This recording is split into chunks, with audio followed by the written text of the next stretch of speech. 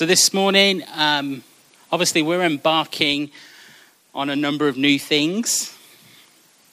Obviously it's a new season here at Kents Hill Park, and as I say, we're going to be doing this every other week leading up towards Easter. And then secondly, we're going to be launching a brand new teaching series this morning called The Story of God. And our goal over the coming weeks is really to take some time to explore the kind of big story of the Bible. And some people refer to it as kind of like the grand narrative of the scriptures. A story that we often say starts in a garden, Eden, Genesis 1, and it ends in a garden city. A renewed heaven and earth, Revelation 21.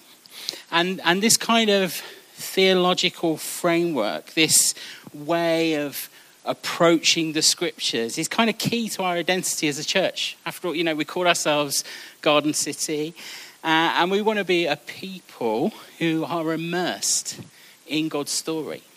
That we would be men and women who find ourselves in the story that God is writing. And this story can be really broken down into 4 distinctive parts. And they are these: creation, fall, redemption, and restoration, or the renewal of all things. That we see in the opening pages of the scriptures, God creates all things. And it doesn't take long, does it? Just a couple of chapters in, and calamity happens. Sin enters into the story. We sometimes call that the fall of man, the fall of creation. And then on from there, God is on this redemptive journey, which is fully realized in the person of Jesus, isn't it? He comes and he lives a life, and he teaches all these amazing things, and then he dies on the cross, is resurrected in power, and that redemptive element of the story becomes a full reality. And then ultimately, God is in the business of making all things new. That eventually we will have this renewed heaven and renewed earth, and God will make it as new again. And so this story can be broken down into those 4 compartments. But for the longest time as Christians, I think sometimes we've been guilty of focusing on the 2 central plots of this story, which is that fall and redemption. And whilst those things are important parts of the story, when we focus on just those things, we kind of end up with this truncated or half story. It's kind of like showing up to the cinema sort of 30 minutes late. I don't know if you've ever done that. You kind of stumble over people in the dark. Eventually you get to your seat, the movie's started, and you're kind of like, what the heck is going on? Because you've missed all those kind of key character building moments. And you're kind of left wondering, why does he do that? Or why did that happen? Because you've missed the key elements of how the story started. But not only is it like showing up to a film half an hour late, it's also like leaving half an hour before the end. And so you miss those kind of closing moments where the story reaches its climax, where we get to see the true meaning and outcome of what the story was all about.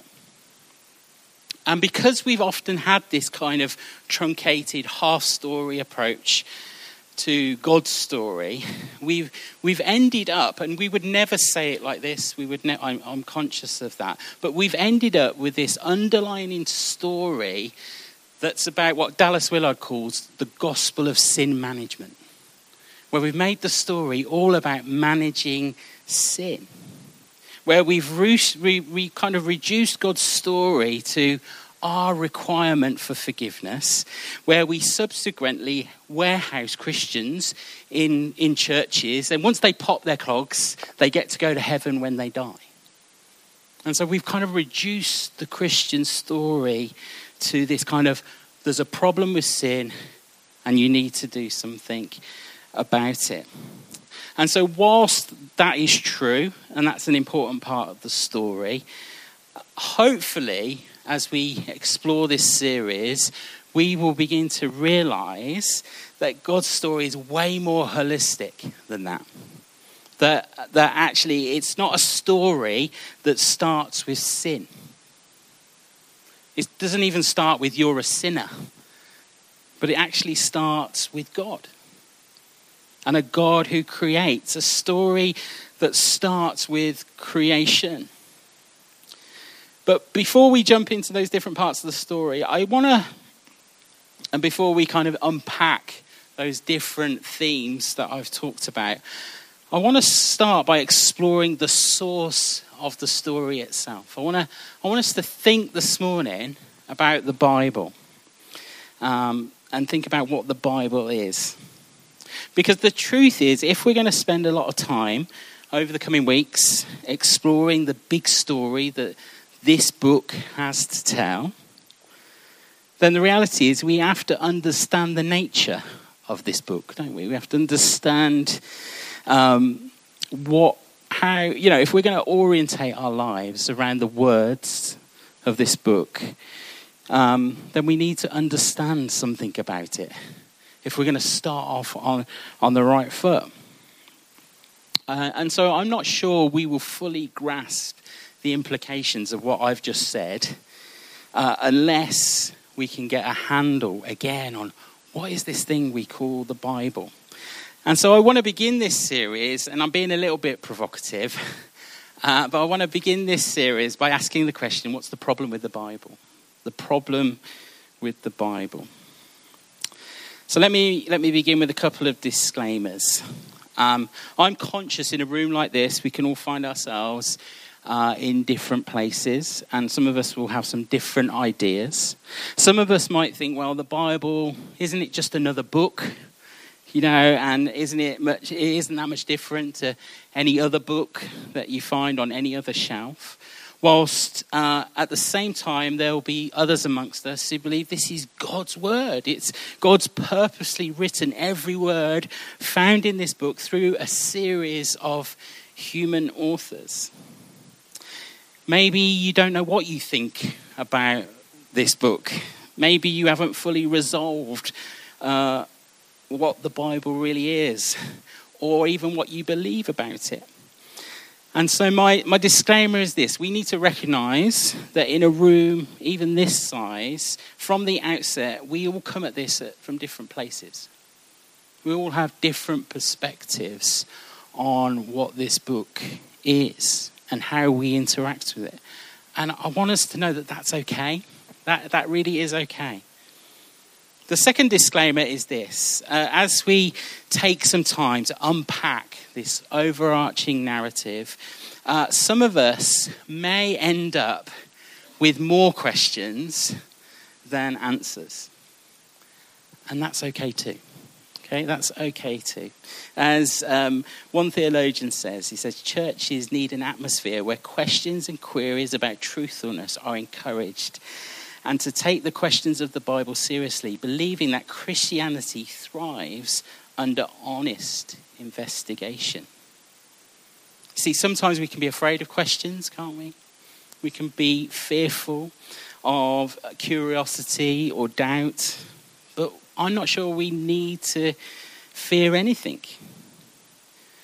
And would we just accept that as we try and retell God's big story found in the Bible, some of us might find some really good answers in the coming weeks and months, and some of us may end up with some more questions. And that really is okay. I'm totally comfortable with that. I'm totally at ease with that. So what's the problem with the Bible?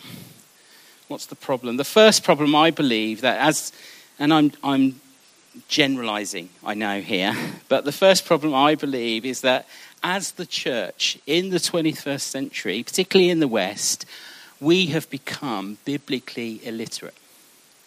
We've become biblically illiterate. We live in an age where we love podcasts and sermons, and we love sort of devotional thoughts about the Bible, which is good in a context, but actually reading the Bible and knowing how this story, this collection of 66 books are working together, how they fit together, how we are to approach them, has in many ways become, for many of us, a lost art.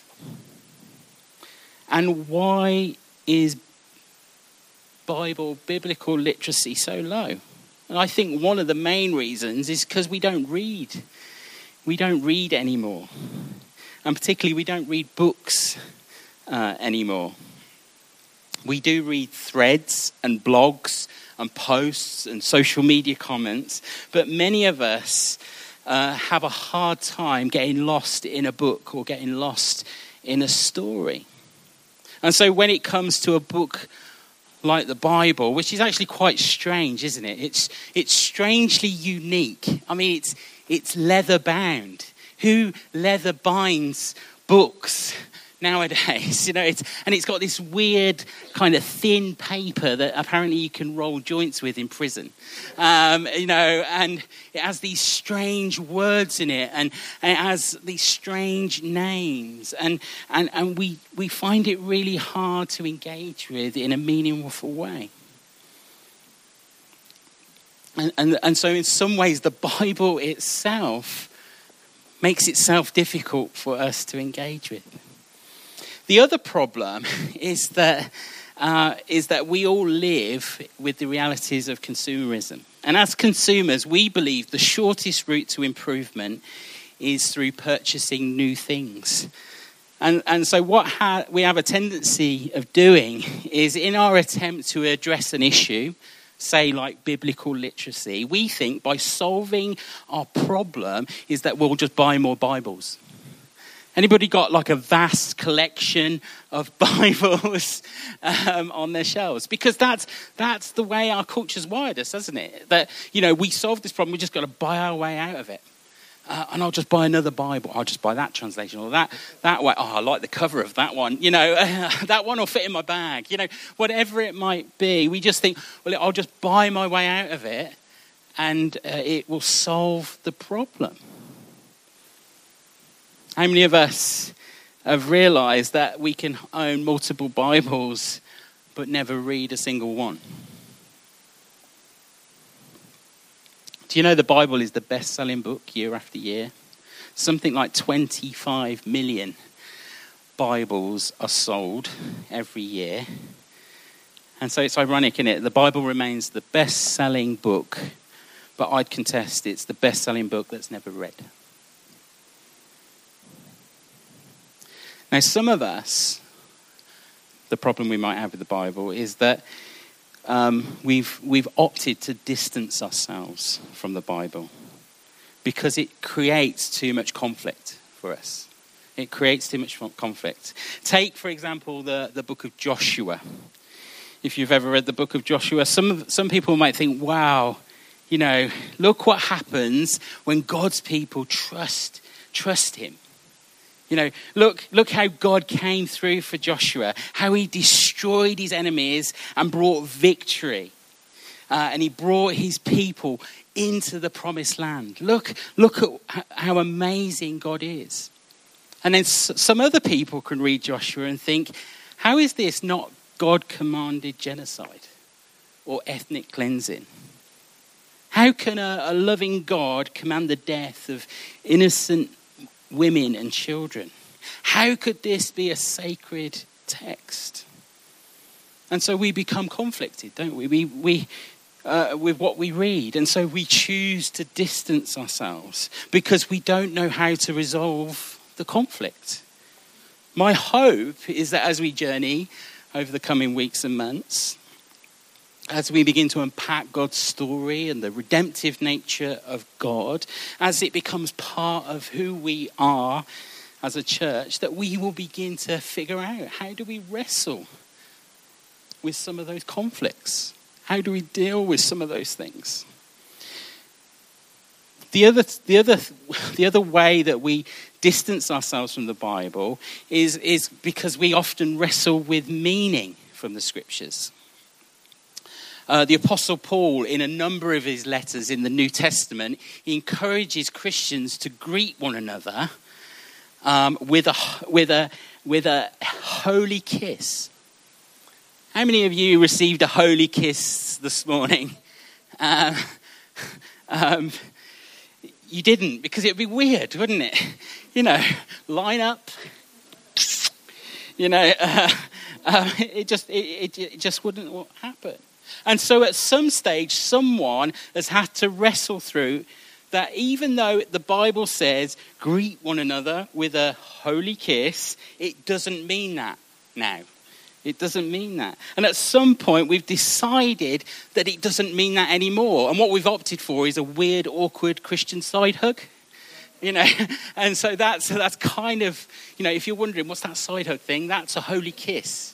That's how we've interpreted it now. And so figuring out meaning from the Bible is a challenge.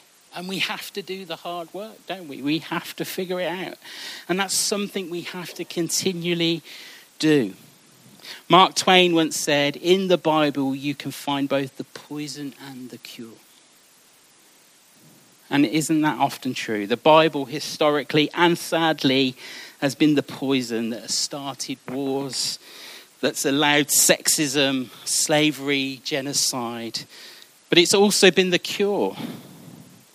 That there have been people who have read the scriptures, who have worked towards peace and reconciliation in places of war and conflict. That it has this ability to empower women and other minorities. It conquers racial divides, and it continues to motivate people to end things like slavery. So if there are so many problems with the Bible, why don't we just get rid of it? You know, why don't we just toss it out? Why do we keep reading this book? Why don't we just move on? Well, I would say the reason why we don't do that, the reason why we keep reading the Bible is because we're followers of Jesus. We're followers of Jesus. And Jesus was obsessed with the Bible, or at least the version that he had, what we call the Old Testament.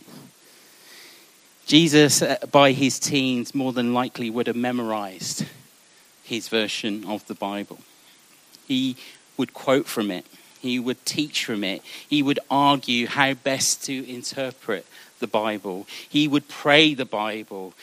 His whole way of living and seeing the world was shaped by the Bible. And because we are followers of Jesus, it's our aim and goal to have the same kind of relationship that Jesus had with the scriptures. So if you've got a Bible this morning, it's good to bring a Bible to church. If nothing else, you can just check that I'm not lying. So I'd encourage you, bring a Bible to church. But if you've got a Bible, I'm going to quickly look at how Jesus relates to the scriptures. And how he places authority in the scriptures. And so if you've got your Bible, turn to Matthew chapter 4. I'm not going to read the whole passage. I'm just going to pull out some different verses. Matthew chapter 4, starting from the beginning. And so we're going to be looking at a fairly well-known portion of scripture that tells us about Jesus' temptation in the wilderness. And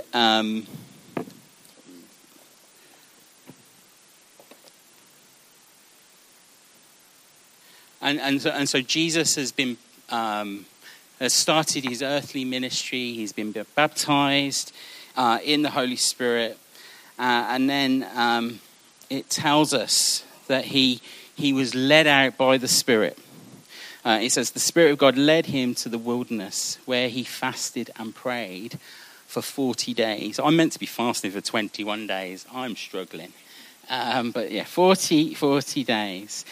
And it's in this place of Jesus going to be in the wilderness that he encounters the tempter, or Satan, or the devil, whatever you want to call him. Now, the first time we meet the devil is in Genesis chapter 3, isn't it? And we're going to look at that in a few weeks' time.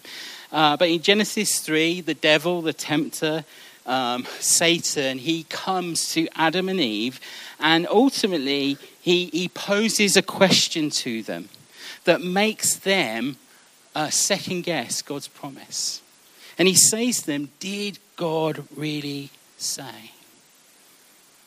And so Jesus in the wilderness, in a moment of weakness, he's fasting, experiences or encounters Satan who comes to tempt him.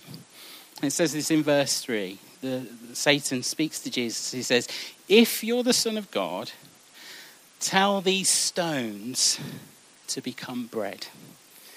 And Jesus answered, it is written.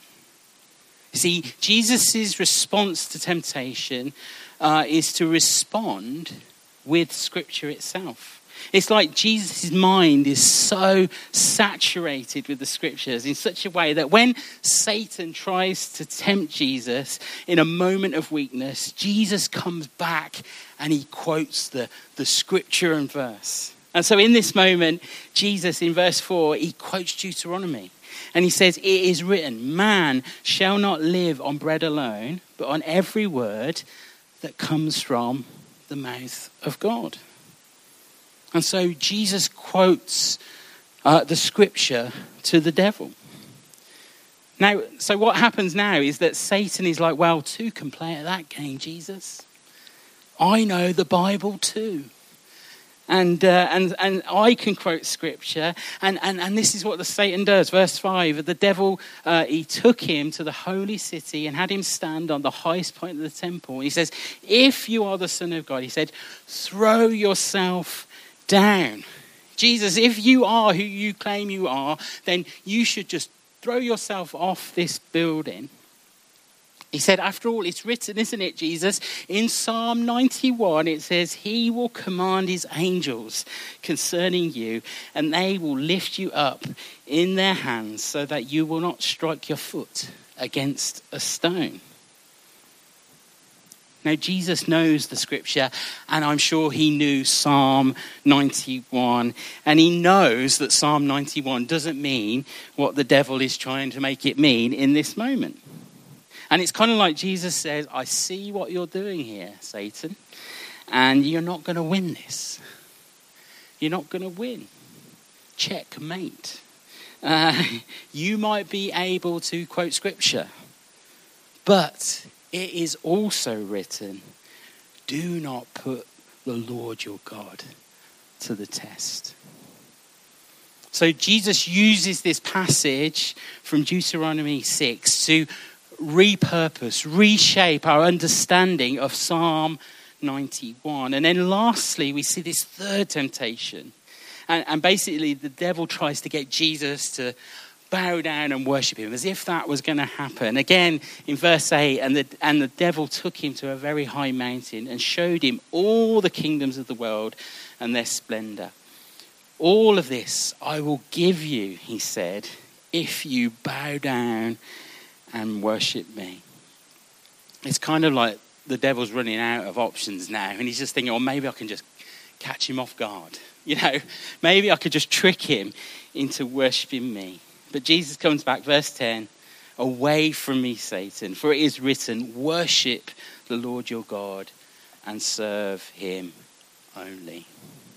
So 3 times Jesus is tempted. 3 times he uses his authority and understanding of the Scripture to fight back.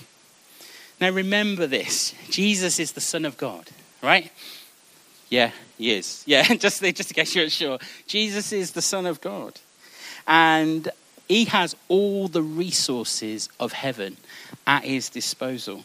And so when he's up against Satan tempting him, my guess is he had enough power to deal with that problem. He could have fought Satan off. But instead, each time he's tempted, he uses the word of God to combat Satan. He combats him with the truth and authority of the scriptures.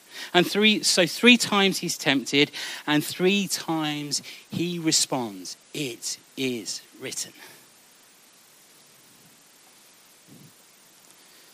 Now, I also think that each time Jesus uses the scriptures to fight against temptation, he also begins to reveal the power of the scriptures.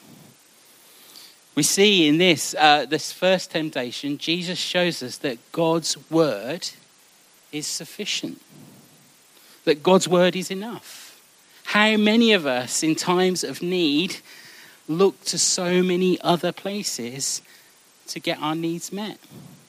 Yet what Jesus reveals is that God's word is enough, that we can feast on this book in such a way that it feeds even our flesh. The second temptation shows us that God's word is coherent, that it all fits. But there will be times when we read the Bible and it seems to contradict other parts of the Bible. And so, Satan tries to do this, doesn't he? He says, Psalm 91, Jesus. And Jesus is like, that isn't what it means. But Jesus doesn't say, because Psalm 191 doesn't mean that, we could just throw Psalm 91 away. He doesn't say that at all. He says if you're going to quote scripture, you need to hold it together with this other scripture that says, it says that, we shouldn't put the Lord our God to the test. And of course, God will protect us. Of course, his protection is there. But equally, we're not supposed to jump off cliff tops. That would be a stupid thing to do. And so we have to learn to hold the scriptures in tension. And we do that because we believe there's something coherent about the scriptures, something trustworthy. And then the third temptation Jesus shows is that God's word is authoritative. Where does the Bible get its authority? How can this book tell me what to do? And my simplest answer is it gets its authority from God. That the Bible gets its authority as God's word. And we as followers of Jesus trust in the Bible. And here's why I think we should trust the Bible, because Jesus trusted it. We should trust the Bible because Jesus trusted it, not the other way around. Matthew 28:18 says this: all authority in heaven and earth has been given to me. That's Jesus speaking, not me speaking. Jesus speaking. What he didn't say was all authority in heaven and earth have been given to the Bible. He didn't say that. And Andrew Wilson, the New Frontiers theologian, he says this. He says, our trust in the Bible stems from our trust in Jesus Christ. I don't trust in Jesus because I trust the Bible. I trust the Bible because I trust in Jesus. I love him. I've decided to follow him. So if he talks and acts as if the Bible is trustworthy, authoritative, good, helpful and powerful, I will too. Even if some of my questions remain unanswered, as we've already said, or my answers remain unpopular. We trust the scriptures because Jesus trusts the scriptures. So God's word is sufficient, it's coherent, and it's authoritative. Let's just finish with this. John 5:39. Jesus is speaking to the religious leaders of his day. And he says this to them. He says, you study the scriptures diligently. And that's a noble thing, isn't it? To study the word of God with diligence. That would be something for us to be proud of as a church. That we would be men and women who love and cherish this book in such a way that we are diligent with it. But look what Jesus goes on to say. He says, you study the scriptures diligently because you think that in them you have eternal life. And then Jesus says, these are the very scriptures that testify about me, yet you refuse to come to me to have life. I would argue that as we unpack the story of God, that this book is ultimately all about Jesus. It all points to him. But I think the problem is that we can sometimes end up in a place where we know a bunch of stuff about this book and we totally miss the point of what the book is for. And so as we seek to read and study the scriptures, I think Jesus would equally invite us to seek him. And one of the things that I want us to constantly remember over the coming weeks as we do this series is that the Bible, this book, is a library of writings that are both divine and human, that together tell a unified story that leads us to Jesus. That's ultimately where it's got to lead us to, hasn't it? It's got to lead us to him. And so as we take this time in the coming months, unpacking the big story that this book has to tell, let's not treat this as something that just gives us some superior knowledge. Like we become all puffed up and proud. Aren't I good? I know 15 Greek words, or anything like that. Let's not do that. Instead, what would it look like if we let this book aid us to fall more in love with the person of Jesus? That as we journey through God's story and as we begin to find our place in the story that he's writing, that we would step into a place of depth, not in knowledge, but in relationship. That we would step into a depth of relationship with him in a way that perhaps we've never encountered before. Because we kind of see this book in a different light. We see the story it has to tell. The coherent story it has to tell. How God is working out his redemptive purposes through people, from generation to generation. That we would kind of wrestle with the things that conflict us. We would be able to have our questions and actually rely on God for the answers as we open up his word together. There's a couple of resources I want to point us to as we do this together. The first is a little book. It's a theological book. It can be a bit heavy, but Andrew Wilson, who I quoted, Unbreakable. That's a great little book. But a book that you might want to pick up is by Eugene Peterson, the guy who authored The Message, called Eat This Book. Don't literally, but just a great primer, I think, for understanding the Bible in a fresh and new way. So why don't we stand? Oh, look at that. I have